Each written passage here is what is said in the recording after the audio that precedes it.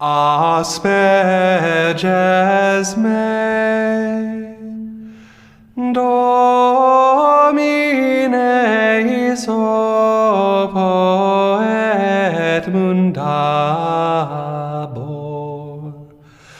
lavabis me, et super nivem de albabor.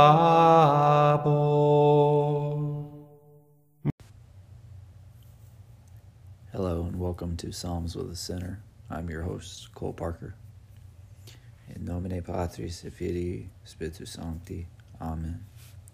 Ave Maria, gratia plena Dominus tecum, benedicta tu in mulieribus, et benedictus fructus ventris tui, Iesus.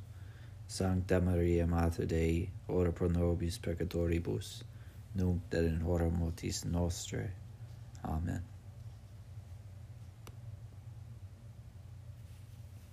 Psalm 5.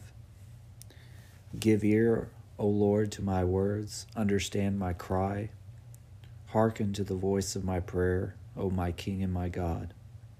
For to thee will I pray, O Lord, in the morning thou shalt hear my voice. In the morning I will stand before thee, and will see, because thou art not a God that willest iniquity, neither shall the wicked dwell near thee, nor shall the unjust abide before thy eyes. Thou hatest all the workers of iniquity. Thou wilt destroy all that speak a lie. The bloody and the deceitful man the Lord will abhor. But as for me in the multitude of thy mercy, I will come into thy house. I will worship towards thy holy temple in thy fear. Conduct me, O Lord, in thy justice. Because of my enemies, direct my way in thy sight. For there is no truth in their mouth, and their heart is vain. Their throat is an open sepulchre. They dealt deceitfully with their tongues. Judge them, O God. Let them fall from their devices according to the multitude of their wickednesses. Cast them out. For they have provoked thee, O Lord. But let all them be glad that hope in thee. They shall rejoice forever, and thou shalt dwell in them. And all they that love thy name shall glory in thee, for thou wilt bless the just. O Lord, thou hast crowned us as with a shield of thy good will.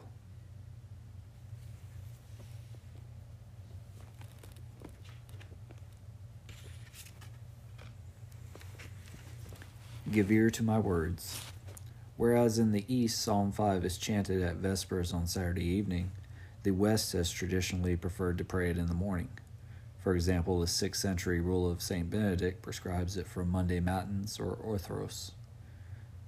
The propriety for this is suggested in early verse. My voice will you hear in the morning will I stand before you and keep watch.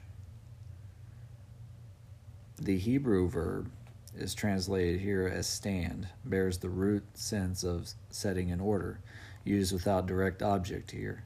It is very succinct, so succinct, that in English translators have sometimes felt the need to expand on it. Thus the KJV paraphrases it as, I direct my prayer unto thee. The Greek and Latin versions used in the Christian liturgical traditions better preserve the original sense of simply standing in proper order in the presence of God. To this is added a certain note of vigilance, keep watch. These two verbs, to take one's stand and to keep watch, set the tone for how to begin the day of prayer. It is important that this tone be set early in the morning, the hour of rising. Over and over the Psalms speak of prayer as the day's first task. Rise up, my glory, awaken, lute and harp. I myself will awaken the dawn. I will sing aloud of your mercy in the morning. In the morning shall my prayer come before you, to show forth your loving kindness in the morning, and so forth.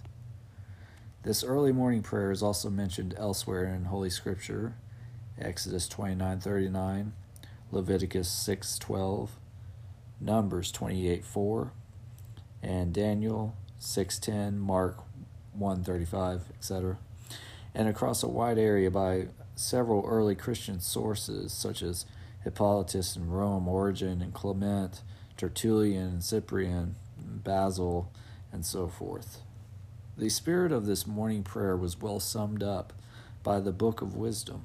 Quote, "To make it known that one must rise before the sun to give you thanks, and must pray to you at the dawning of the light." Chapter 16, verses 28. Once again, then, it is clear that the proper praying of the Psalms is related to a certain regular and disciplined style of life. The Christian, by preference, rises early and stands in vigilance in the presence of God. When the sun rises, it shines on the believer already in prayer. This is normally how the day begins. It is also the essential meaning of those latter lines in the psalm, "I will enter into your house in the multitude of your mercies. In the fear of you will I bow myself down towards your holy temple." To pray is to enter the house of God. The context for this worship, nonetheless, is still the life of struggle with evil. When the Christian rises, it is always on the battlefield. Thus, most verses of this psalm explicitly refer to the workers of iniquity, and the psalmist prays fervently against them. "Destroy them, O God, let them fall by their own counsels. Cast them out in the multitude of thy transgressions, for they have rebelled against you." They have rebelled against you, the psalm says. Sin is abhorrent to God. He not only loves justice, but he hates iniquity. Fools shall stand, fools shall not stand in your presence, our psalm goes on. You hate all workers of iniquity. When the psalmist prays for the destruction of the wicked, this is not his personal sentiment, so to speak. It is not a prayer of private vindictiveness, but of foundational justice. It is the plea that God vindicate his own moral order. When Jesus refused to pray for the world, he was recognizing the existence of those who, willfully unrepentant and deliberately hard of heart, have placed themselves beyond hope. Unrepented evil does exist in human hearts, and God hates it. He hates it vehemently. Jesus on the cross had not one word to say to the blasphemous, unrepentant thief. Some modern Christians are tempted to see in such sentiments only a lamentable vestige of the Old Testament negativity and judgmentalism, now appropriately surpassed by the New Testament emphasis on God's mercies and compassion. The idea is abroad these days that whereas the Old Testament God was a no-nonsense divinity, the God of the New Testament is quite a bit more tolerant. Such an idea would have surprised the apostles. For instance, which is Romans chapter 3, verses 10 through 18, which is various psalm verses describing the evil of sin, cites a rather violent line from our present psalm with reference to evildoers. Their throat is an open sepulchre. Indeed, the descriptions of sin in Romans 1 and 3 make a good commentary on many verses in Psalm 5. Similarly, when the Book of Wisdom says that equally hateful to God are the ungodly man and his ungodliness, its thesis is hard to distinguish from certain verses in the New Testament, such as, "I never knew you. Depart from me, you who practice lawlessness. You hate the deeds of the Nicolaitans, which I also hate." The loving mercy of God must never be thought of or described in ways suggesting that Christianity is less morally serious than Judaism. The moral sentiments of the Psalms are, in this respect, Christian sentiments, and they are highly appropriate in Christian prayer.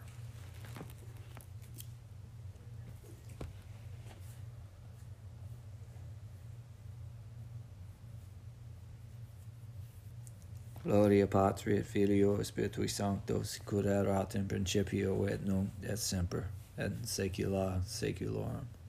Amen.